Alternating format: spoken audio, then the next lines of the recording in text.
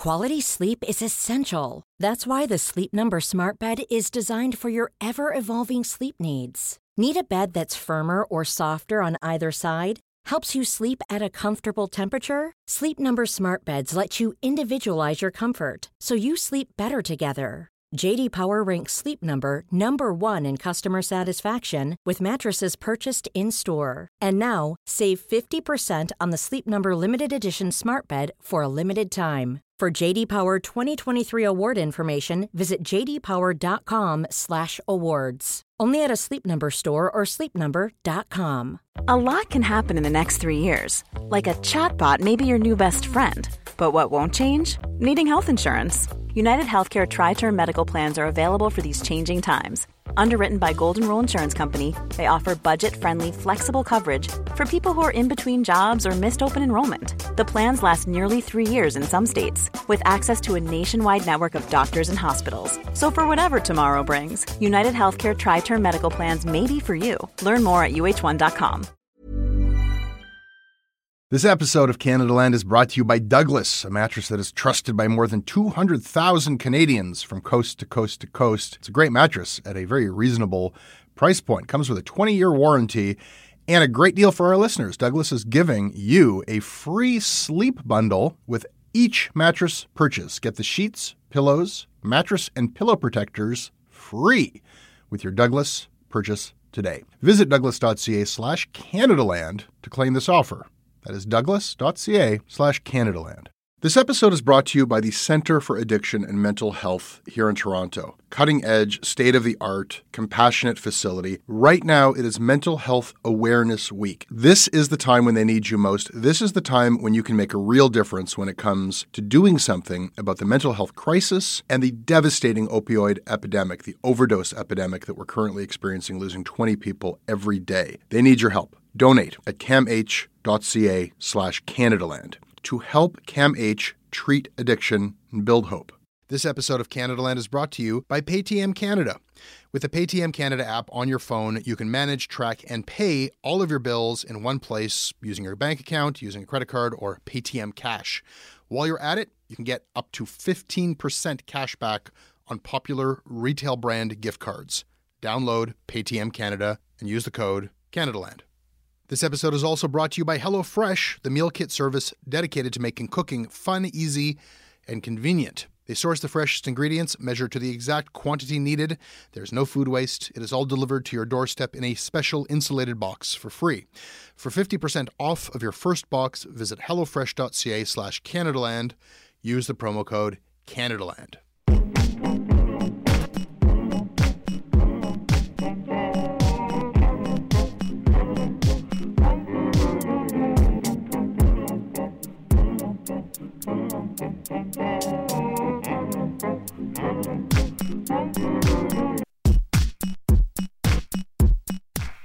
If you want to see Canada, look at my mentions. That's what Jesse Wente wrote on the day that Gerald Stanley was acquitted of the murder of Colton Boushie. He invited everyone to have a look at what people were saying to him on Twitter in response to his feelings of outrage and grief and fear for his kids. What are people saying in response to him? What are people saying in response to other Indigenous people?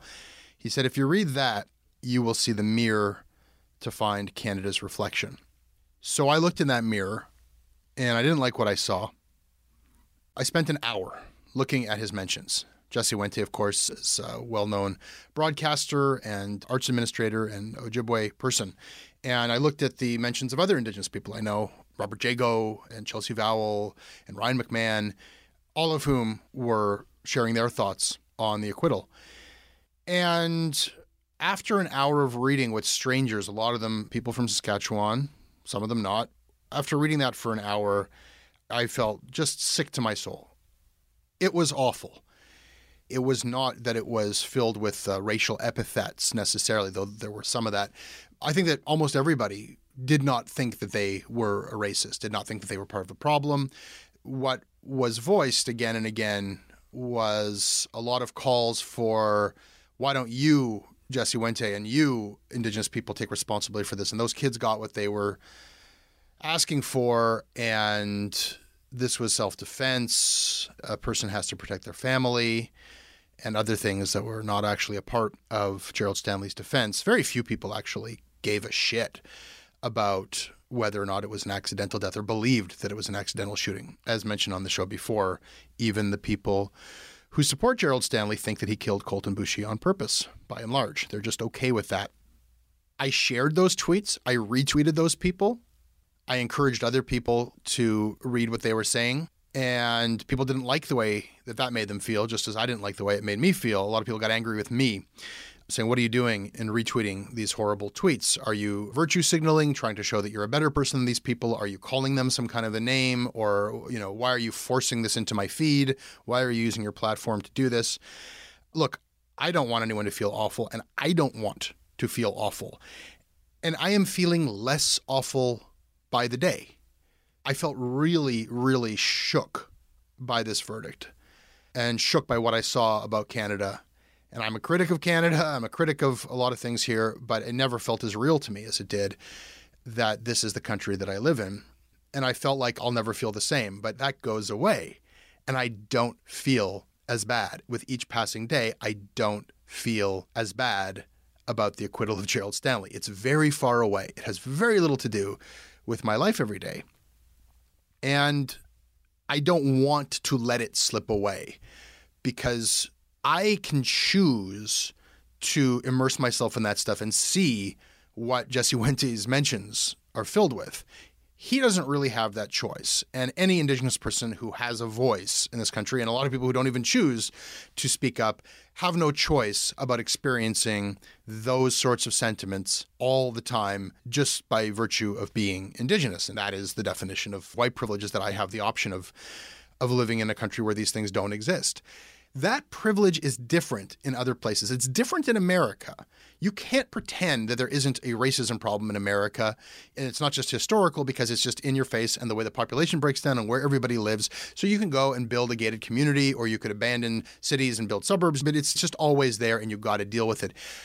Here, we can ignore it. We do ignore it. These feelings go away. And it almost feels like that's by design. Everything gets very, very heated and boils over in the States. And every now and then people take to the streets and sometimes there's a riot. It boils over. Here it's the opposite. We're frozen. We're frozen. And there's a lot of people saying, stop pouring fuel on the racial discontent in Saskatchewan. Stop. Move on to the media. Move on to me. And there is a fear, and this is only coming from non-Indigenous people, you're fomenting some sort of coming race riot. And that never happens. It is a fear that the natives are getting restless, and we in the media like to stoke these problems, and it's going to have some violent end. The truth is the opposite. We are so quick to move on. And look, that is what I saw, writ large in the headlines and the political response. We were looking for ways to go back to ignoring. Even in regarding it, we're looking for ways to go back to ignoring. The political will to just address this one detail of this racist jury selection system. The government's response to this, they're going to respond to this by trying to fix this racist aspect of the jury selection process, which they have been asked to fix for years by all kinds of different people. So something has to be done. They're going to do that. Something was done. That wouldn't have stopped Colten Boushie from getting shot in the back of the head, but it's a good thing that they should do. And I can see already that whether they do it or not, and if they do it, whether it works or not, because in the States, you're not allowed to racially discriminate on jury selection, but people find ways to do it anyhow. Whatever. The point is, the Prime Minister has made all sorts of emotional statements about wanting to fix things, and there'll be some sort of effort, and we can move on. Then we see that there is this RCMP Facebook group where a police officer is saying that Colten Boushie got what he deserved. Ralph Goodale, the public safety minister, he has to be responsive. He says, I'm going to look into that. Great. We've reconciled that little problem with that Facebook group. Let's move on. And everyone's playing out their roles here. The opposition says either the NDP says, well, the Prime Minister's not doing enough. And the Conservatives say, well, this is terrible, but he shouldn't be weighing in on what's before the courts. That's not his role. And we deal with it in our limited capacities from where we're standing. And then we move on. We try to reconcile ourselves with this so we can go back to the way things were. And I guess what I realized throughout all of this is that that is what reconciliation actually means. It doesn't have anything to do with Indigenous people. Jesse Wente, again, he's the one who pointed this out to me. He said, to reconcile with somebody, it means you once got along. You're getting back together with them. We have never had this sorted out. But reconciliation is the age that we're living in. I do believe that. We are in the moment where we are trying to reconcile ourselves with what is happening now, not historically, but now, so that we can just go back to the way things are. And I don't think we're going to be able to do it. So guys, I don't know what to do with this. The story is already in the rearview mirror and the news cycle has moved on and something else pops up. And Joey Knapsweet is a 21-year-old Indigenous man from Fort Albany, Ontario, shot by the police. And if you read the stories about this, you're getting less information about a police shooting than you would, I don't know, I've ever read a story like this, trying to figure out what is happening in this country. I do not know what we all should do. I'm not going to tell you what to do. I don't know what to do myself, but I have a Twitter feed and a podcast. And today I'm going to purpose this podcast towards listening again to what I heard a year ago when I went to Saskatoon to talk about the Colten Boushie case. Maybe you think you've heard all you need to hear about this case, and maybe you're ready to stop feeling the way that we all feel about this case. But I'm going to urge you to listen to this because there is more to this story. And not everyone in this country has the privilege of just moving on. Wait for it.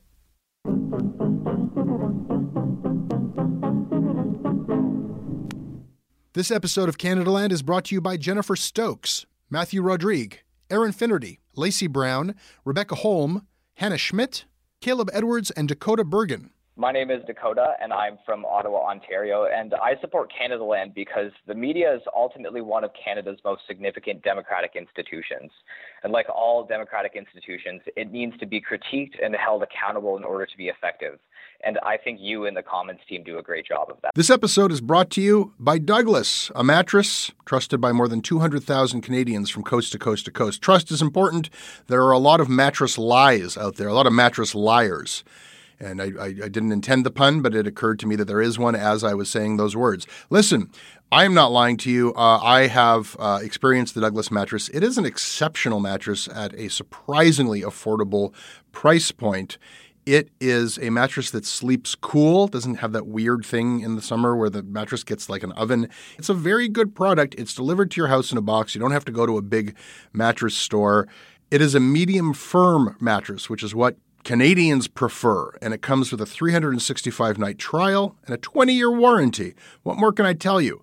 Douglas is giving our listeners a free sleep bundle with each mattress purchase. Get the sheets, pillows, mattress, and pillow protectors free with your Douglas purchase today. Visit douglas.ca/Canadaland to claim this offer. This episode is brought to you by the Center for Addiction and Mental Health. Right now, there is an opioid crisis. Right now, there is a mental health crisis. But right now, it is Mental Health Week. And what that means is you can do something about these crises. You can help people. You can help CAMH save lives. They offer treatment with dignity, and they are doing cutting-edge research. I don't know if anybody listening to this is untouched by this crisis. You can see it in the downtown of every city in this country. You certainly feel it in Toronto. This is not something happening to other people. These are our friends. These are our communities, our families. We are all touched by addiction. We are all touched by the mental health crisis, and we all share responsibility to do something about it.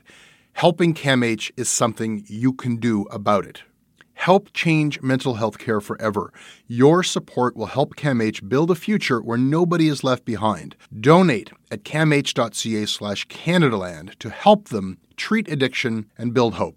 This episode is also brought to you by PayTM Canada. I am valuing more and more as I progress through this life, simplification of chores, just getting it done. I used to put off paying my bills because I felt like I somehow was like making money or saving money by not, you got to pay your bills. And all that happens when you put it off is that you end up paying all kinds of fees or having things get cut off. And they don't make it easy because you got to pay your bills in a multitude of different ways, and each website for each different cell phone, this and TV, that. Forget that. Put all of your bill payment in one place. Just do it and get it done. You'll have more time for everything else. And if you use PayTM Canada, you get cash back, up to 15% cash back on Canada's most popular brands like an Amazon gift card or Best Buy. It's just like cash. Using Paytm, it's like getting paid to pay your bills. Download the Paytm Canada app for free onto your phone. And if you use the Canadaland code, you will get $10 instantly in Paytm cash that you can use to pay off a bill. Once again, Paytm Canada, promo code Canadaland. Finally, Canadaland is supported by HelloFresh, the meal kit service dedicated to making cooking fun, easy, and convenient. They are always coming up with new recipes. It is seasonal, it is local, it is fresh. It takes away the chore of meal planning and grocery shopping and a lot of the prep work, and they just send you a box with all that good stuff. And with it comes recipes, tested recipes that will take 30 minutes or less. For 50% off of your first box, visit hellofresh.ca/Canadaland. Use the offer code Canadaland when you subscribe. I was told not to talk about this with you. When we announced that Canadaland would be coming here to Saskatoon to talk about Colten Boushie, received comments, public comments on Facebook, emails. What are you doing? Why are you talking about this? This is before the courts. This is not for your podcast. But of course, we have been talking about this. The RCMP has been talking about this. The media has been talking about this. The farmers of this province have been talking about this. Many of you have been talking about this. The whole country has been talking about this. This is a bit of what that sounded like. Debbie Baptiste's son, Colten Boushie, was shot dead last week near Biggar, Saskatchewan. Saskatchewan farmer Gerald Stanley is free on bail, waiting to learn his fate. He's charged with second-degree murder in the death of 22-year-old Colten Boushie. Colten Boushie and his friends had pulled off a rural road and onto a farmyard last week when the shooting took place. My buddy was going there for help, and then we had a blowout and everything, and he ended up taking somebody's life. So you weren't going there to steal or attack anyone? Or? No, we didn't even have nothing stolen in the vehicle, and we're just coming from the river. Racial tensions worsened with Boushie's friends saying the group needed help with a flat tire. The case has set off a firestorm, exposing what many say are long simmering racial tensions in the province. This, to me, is not a race issue. This is being turned into one, and it's just getting out of hand. You're afraid to say anything, and if you come across the wrong way, people just label you racist, and I think that's what's happening here. It doesn't matter what color the person is. If you're defending yourself, then you defend yourself. We are aware of reports of rural residents carrying firearms. Carrying guns in anticipation of or in preparation for a confrontation is not safe for anyone, and we don't want anyone facing potential criminal investigations. We've had guns on us since day one. Just because it's in the media and the news now shouldn't be a reason for them to all be scared. We've had them anyway. We're just making it known. If you're coming into our yard stealing our stuff, they got to be aware that this is the way we live. This is the way we have to live in the country. We got to protect ourselves from whether it's theft or if it's an animal. On social media, a slew of hateful comments like these. Farmer that killed one person for trespassing, shame on you. You should have just shot all 4 of them and buried them out back. Ben Couts, a councillor from the municipality of Browning, Saskatchewan, posted a comment about the shooting, which stated, "In my mind, his only mistake was leaving witnesses." Today, the municipality accepted his resignation. There have been concerns with the police investigation. The SUV Boushie was shot in sat in a Saskatoon towing company's lot before the defense looked at it. Chris Murphy is the lawyer representing Boushie's family. He says 1 month after the incident happened, he learned the vehicle Boushie was sitting in when he was shot and killed left police custody during the investigation. The missing car could have an effect on the upcoming trial. Because evidence has been destroyed, Stanley's lawyer could apply to have the second-degree murder charged against him stayed. I want justice, so I don't take it in my own hands. My brother was a man of his community. That's all I can say. There's so many stories. There's his side, their side. There's 2 sides to a story, and then there's the truth. A local pastor told the Saskatoon Star Phoenix that Colten Boushie is the Rodney King of Western Canada.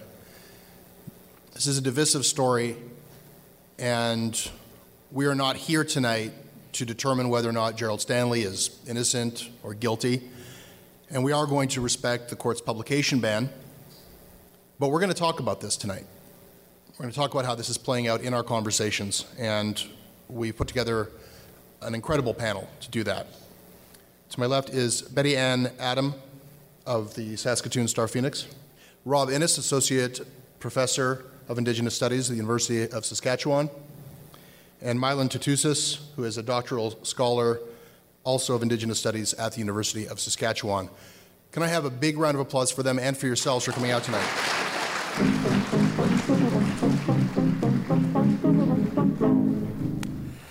Betty Ann, like I said, we're not here to weigh the evidence, to try the facts of this case, but we do have to have a fact-based conversation, and I want you to give us a reporter's perspective on what you just heard.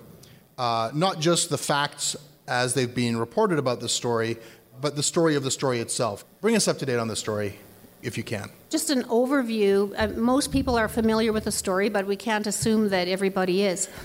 On August 9th, of last summer, Colton Boushie, who's a 22-year-old Cree man, was with 4 of his friends. They had been out swimming that day and they were drinking. They were on their way home and they ran into car problems. They had a flat tire, as we heard in the thing. They went into this farmyard. And at this point, we are not sure exactly what happened. We know, though, that the windshield of the car apparently was broken by someone outside. There was verbal exchange. 2 of the people from the car ran away. Apparently, Gerald Stanley, who was the father at the house there, 55 years old, fired 3 shots. Apparently, one of the shots killed Colton Boushie. RCMP put out a news release letting people know about this. They included the fact that the people in the vehicle were being investigated for theft. Mr. Stanley was arrested. He was released on bail 10 days later. There's a preliminary hearing coming up in April. The information that the RCMP provided that Colton's friends being questioned for a theft investigation, they were never charged. That's right. That was one of the things that was, for me as a reporter, was a little bit unusual because the RCMP are usually very circumspect when they are investigating people and prior to charges being laid. From time to time, we'll hear about things. We'll call the RCMP or the municipal police and ask, is this matter being investigated? And the normal response is that we don't talk about investigations until charges are laid. And then even when the news release comes out that charges have been laid, they don't release names until you've been to court and the person's actually been charged formally. So that was a little unusual. I think that's a really relevant point for us to kind of proceed from, because right from that point on, the messaging of how this was represented became so contentious. That abnormal piece of information, the inclusion of that, spoke directly to what was probably a very loaded situation to begin with. The fairness of the system, law enforcement and the courts, or the perception of fairness, was so important, and right off the bat, we had Indigenous leaders saying, you have essentially provided the public with a counter-narrative, the justification for what happened. When the rest of Canada is told that this is stoking racial tensions, what are those pre-existing racial tensions in a Saskatoon and Saskatchewan context? Well, first off, I grew up in rural Saskatchewan. I grew up on Palmaker First Nations, 45 minutes west of North Battleford. And for me, it has been very clear since I was brought into this world that there is a certain perception that settler Canadian society has of Indigenous people. And I don't want to get into naming the actual stereotypes. They are very unsettling and they're very uncomfortable to look at. However, they're still very real. When we're looking at the Colton Boushie case and the incident of the shooting, those were just beneath the surface. They were so easy to gain access to, these assumptions, these preconceived notions that a lot of people heard growing up. In all honesty, that have been reinforced by the media time and time again throughout the years. So they were just an arm's length away when we're looking at these preconceived notions of Indigenous people. And they're very accessible. They're conversations that have been maintained since contact, since migrations west, since the founding of Canada. These are very real, tangible, observable stereotypes that are here. It's interesting, isn't it, that we call it the Colten Boushie case. It's the Gerald Stanley case. Yeah, exactly. The subject matter is obviously, being linked to Colten Boushie, a brown body in the Prairie provinces. But somehow the narrative has shifted to, was he there with good intentions or bad, or were his friends there with good intentions or bad? Rob, what's your take on this? There was a couple things about the way that the information came across. The way in which the RCMP news release, and then the way in which all news media, from local in Saskatoon to national, they all framed it in fear for property.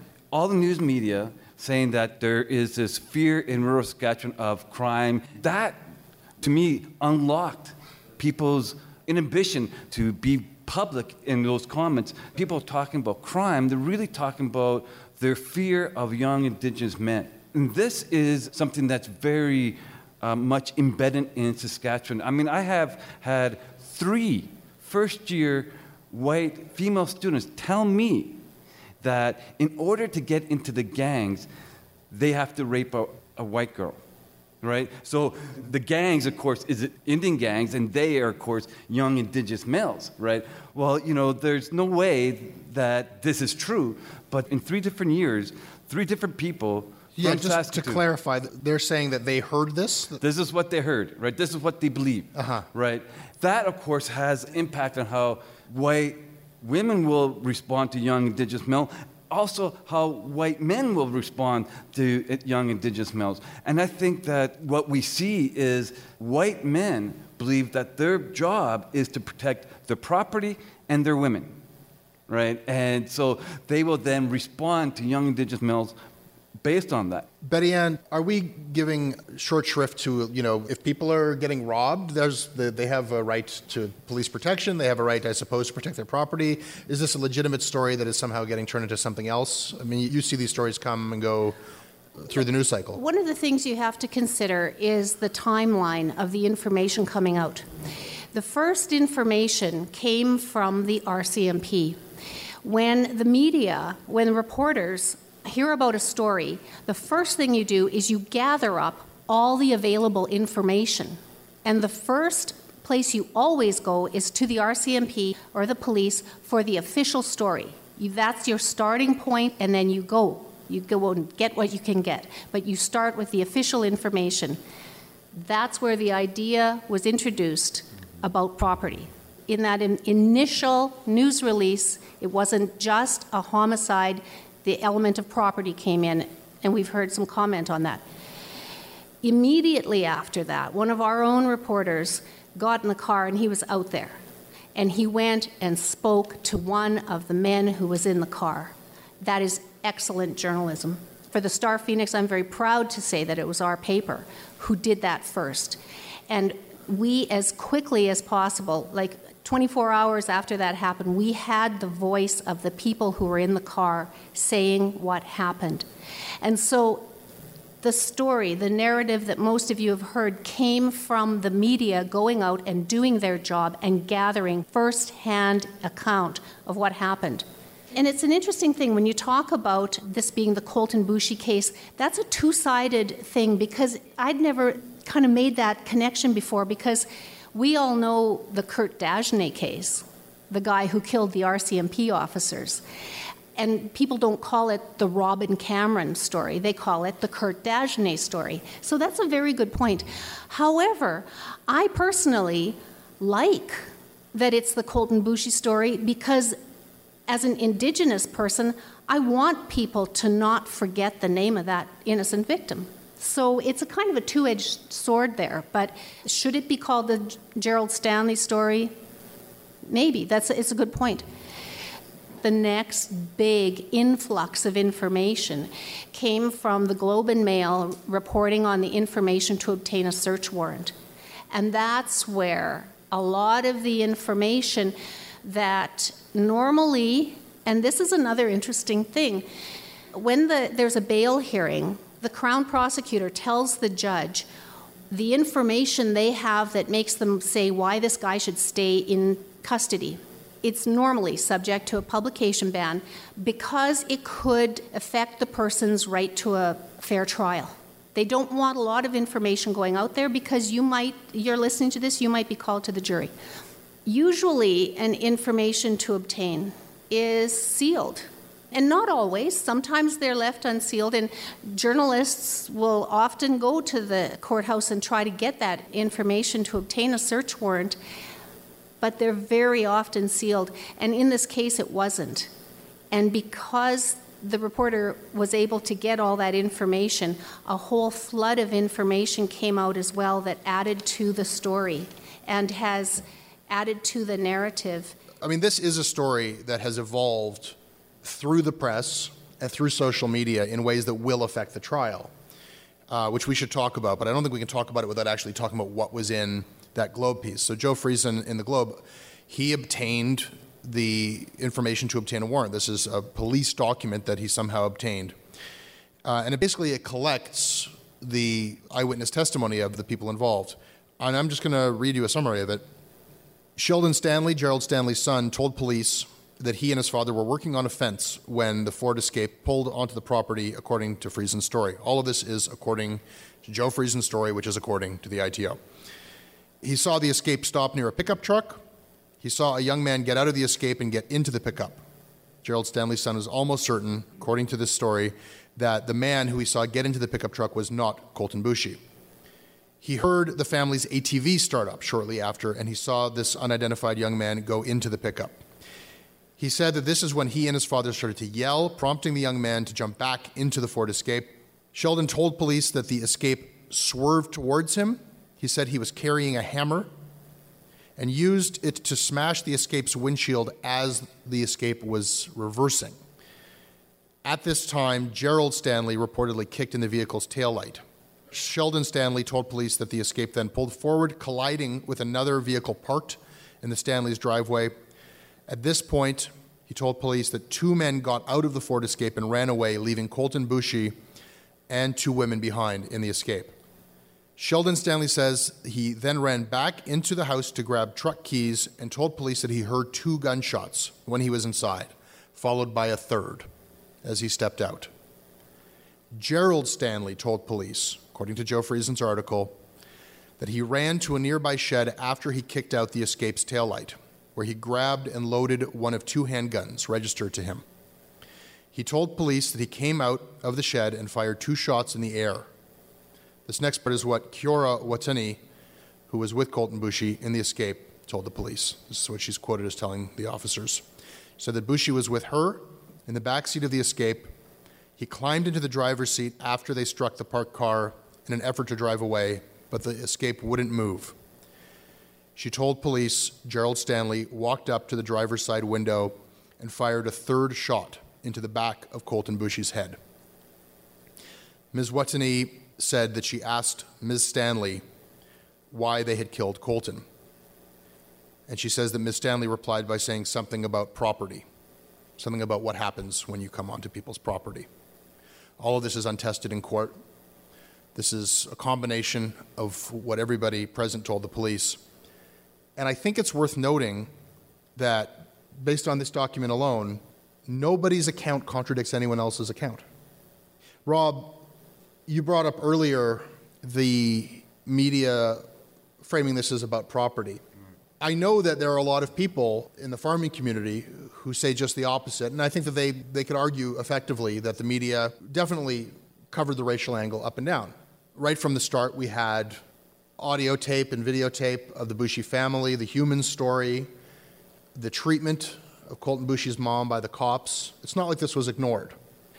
What you'll read on the Farmers with Firearms Facebook page is that the media made this about race, and they should have made it about property. Because they don't care who comes on their property. They're going to protect their property no matter what. And this isn't about any kind of racism. They say that the few racist comments on their Facebook page have been blown out of proportion, and they remove anybody who says racist things. This is what I was able to read that is still up on that Facebook page. These are public comments. Carrie Andrew wrote, "We are just protecting what we worked hard for from those who are too lazy to work themselves." Hans Smith wrote, "Anyone who disagrees with an Indian or stops them from stealing your farm gas is racist. Shoot, shovel, and shut up." Darren David Gibbons, and this is in all caps, "A man should have the right to protect his home and family and the things he has worked hard for. Shoot them down like gophers. That will end things right quick." I'm leaving out a bunch of them, but I'll end with the one that was the most chilling for me. Sandra Mayer wrote, "I had thousands of dollars worth of equipment and tools stolen from my acreage. The RCMP told me if I shoot them, push them into the house after I was done." That's what somebody said on Facebook. I have no idea if the RCMP told her that or not. I don't think any of those people think they're racist. I think that a lot of Canada is watching what's playing out here and are a little bit shocked by what seems to be an acceptable discourse that is explicitly racist. Mylan, the comments I read were shocking to me. Did they surprise you? No. 100% out in the open, they do not. And what's more shocking to me is how they come across as shocking, in particular in the Western Prairie provinces, because when we're looking at the journalism or the media coverage, we have to keep in mind that journalists and people coming out to cover these stories aren't necessarily trained or raised to view the history of Canada critically. So, for example, here we're in Treaty 6 territory. We have a relationship with settlers coming here to share in peace and prosperity on this landscape. And the reason I'm mentioning that is specifically we're seeing a paradigm and a system at play that's oppressing Indigenous people. That has been sort of, in all honesty, a lot of the settlers here in the room, you have been fed settler colonial myths about the history of your country, about this expansion west. Because the history of Canada, from my perspective, is a very brutal, aggressive history. It's not necessarily south of the border stuff, like we see in the United States with the U.S. Indian Wars, but we are seeing injustices play out from day one with the coming of settlers into this landscape. And my people have been tasked since 1876 to try to live in peace and prosperity with the settlers in this community. However, when we're looking at the actual landscape, there's a lot of tensions there. One of the big things right now for me in my research is we're looking at the Western Prairie provinces literally feed Canada. Agriculture. Agribusiness is big in Saskatchewan. We know that, right? Maybe that's partly why a lot of people aren't questioning, the farmer work ethic in this province. But why is it my people are hungry on this landscape when our lands are literally feeding Canada and literally feeding the world? Saskatoon is an urban environment on the prairie. Rural Saskatchewan has a different dynamic. It's a completely different landscape out there. I mean, there's a veneer of smiling and giving that classic Saskatchewan, hand on the steering wheel wave when you see somebody pass. But guaranteed that if you start talking politics, if you start talking economics, if you start talking, why Indigenous people are impoverished on our own lands, there's going to be some racism that comes out. So there is a big urban-rural divide in Saskatchewan. And that's most likely why media is ineffective and ineffective in some cases, if you're looking at it critically, is because of that divide. Betty Ann, would you have published what Joe Friesen published, the ITO? Yes.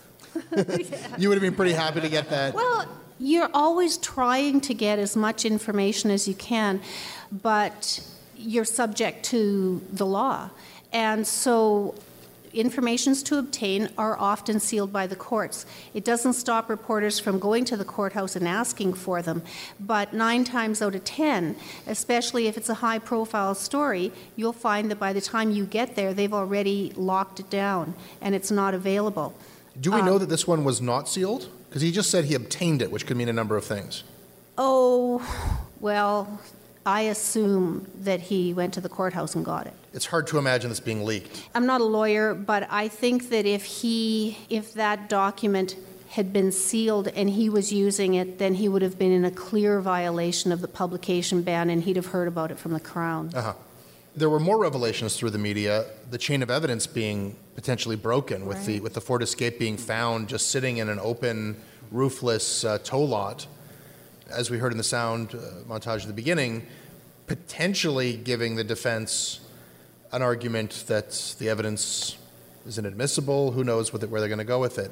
Again, getting back to, are the cops doing their jobs fairly, competently?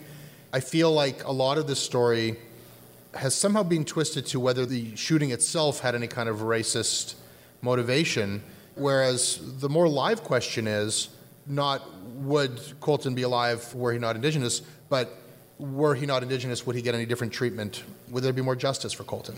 One of the things about the vehicle, first off, in covering courts over the years, and to use the Kurt Dagenais shooting case again as an example, the vehicles involved in that were all seized by the RCMP and kept in a locked compound, not just in a compound, but inside a building so that they wouldn't be subject to the elements.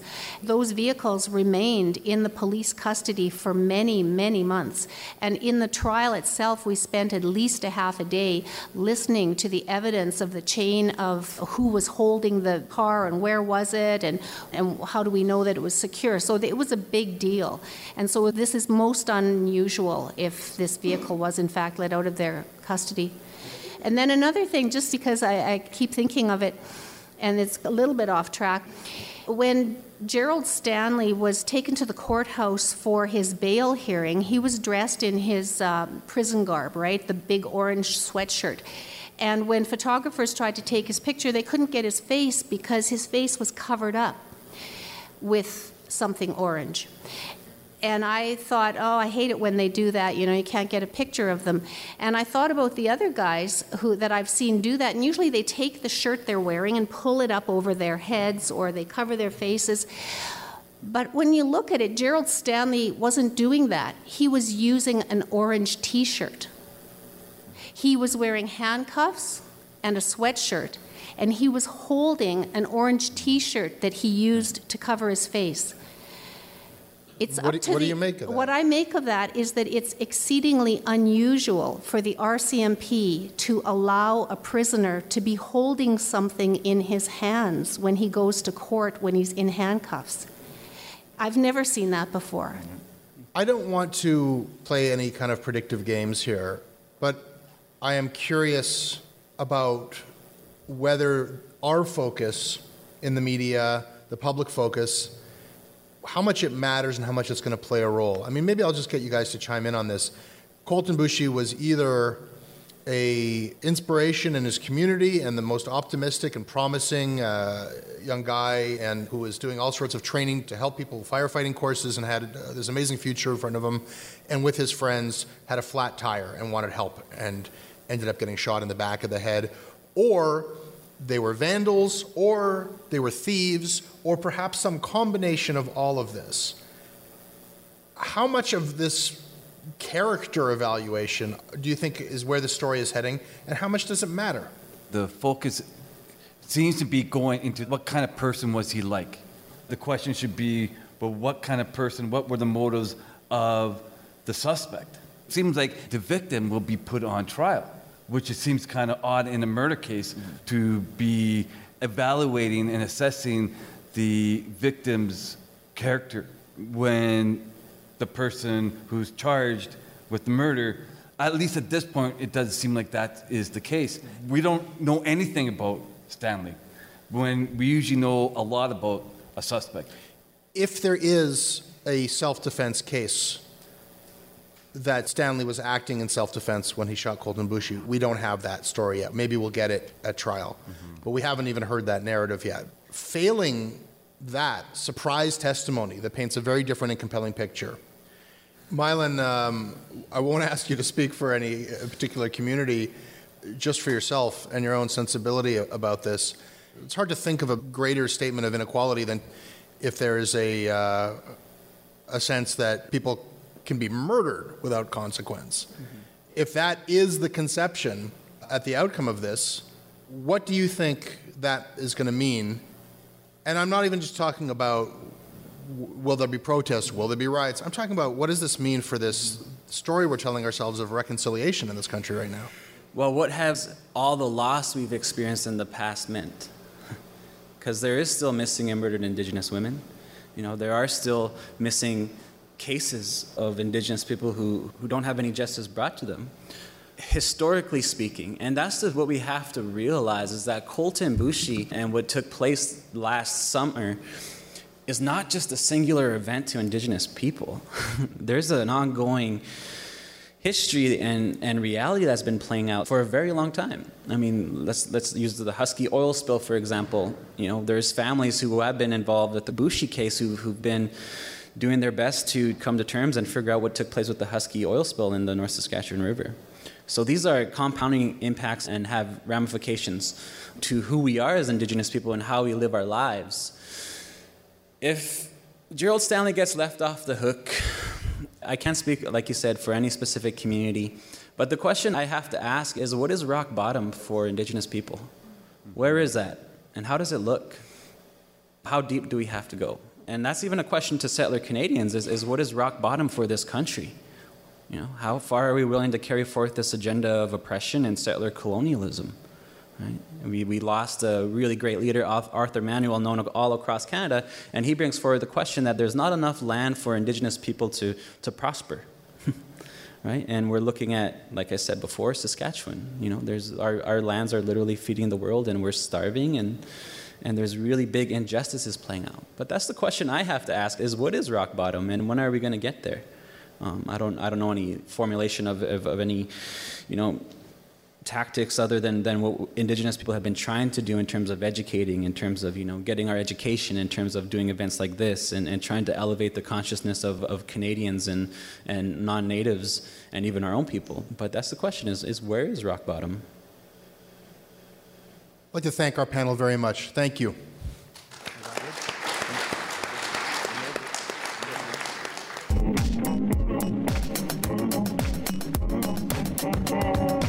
That's your Canada Land Show. If you want to email me about it, you can do so by sending something to jesse@canadalandshow.com.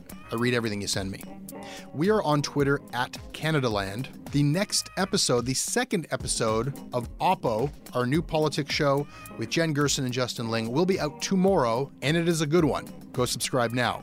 Our news stories are published on our website, CanadaLandShow.com. You can also get them on our Facebook page. Hit like, and they will come to you. We also, by the way, have an RSS feed for our news stories, and you can find that on our website as well. Our crowdfunding site is patreon.com/CanadaLand. The original Saskatoon broadcast you heard today was produced by Katie Jensen, and this rebroadcast is produced by Ali Graham. Syndication is by CFUV, 101.9 FM in Victoria. Visit them online at cfuv.ca. And if you like what we do, please support us on Patreon. Hey, I need you to pay close attention to this message. It is not an ad. This is about Canada Land, and this is about you. You need to know that the news crisis is about to get a lot worse. You've heard about the layoffs. We're about to have news closures, and it's very likely that we're going to be seeing the defunding of the CBC. Where are you going to get your information from? What can you do about this? You can support Canada Land. We need you to. And so for this month and this month only, you can become a Canada Land supporter and get everything our supporters get for just $2 a month. That is an almost 80% discount.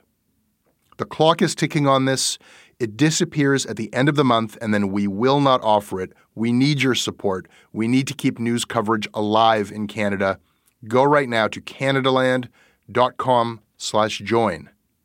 And thank you.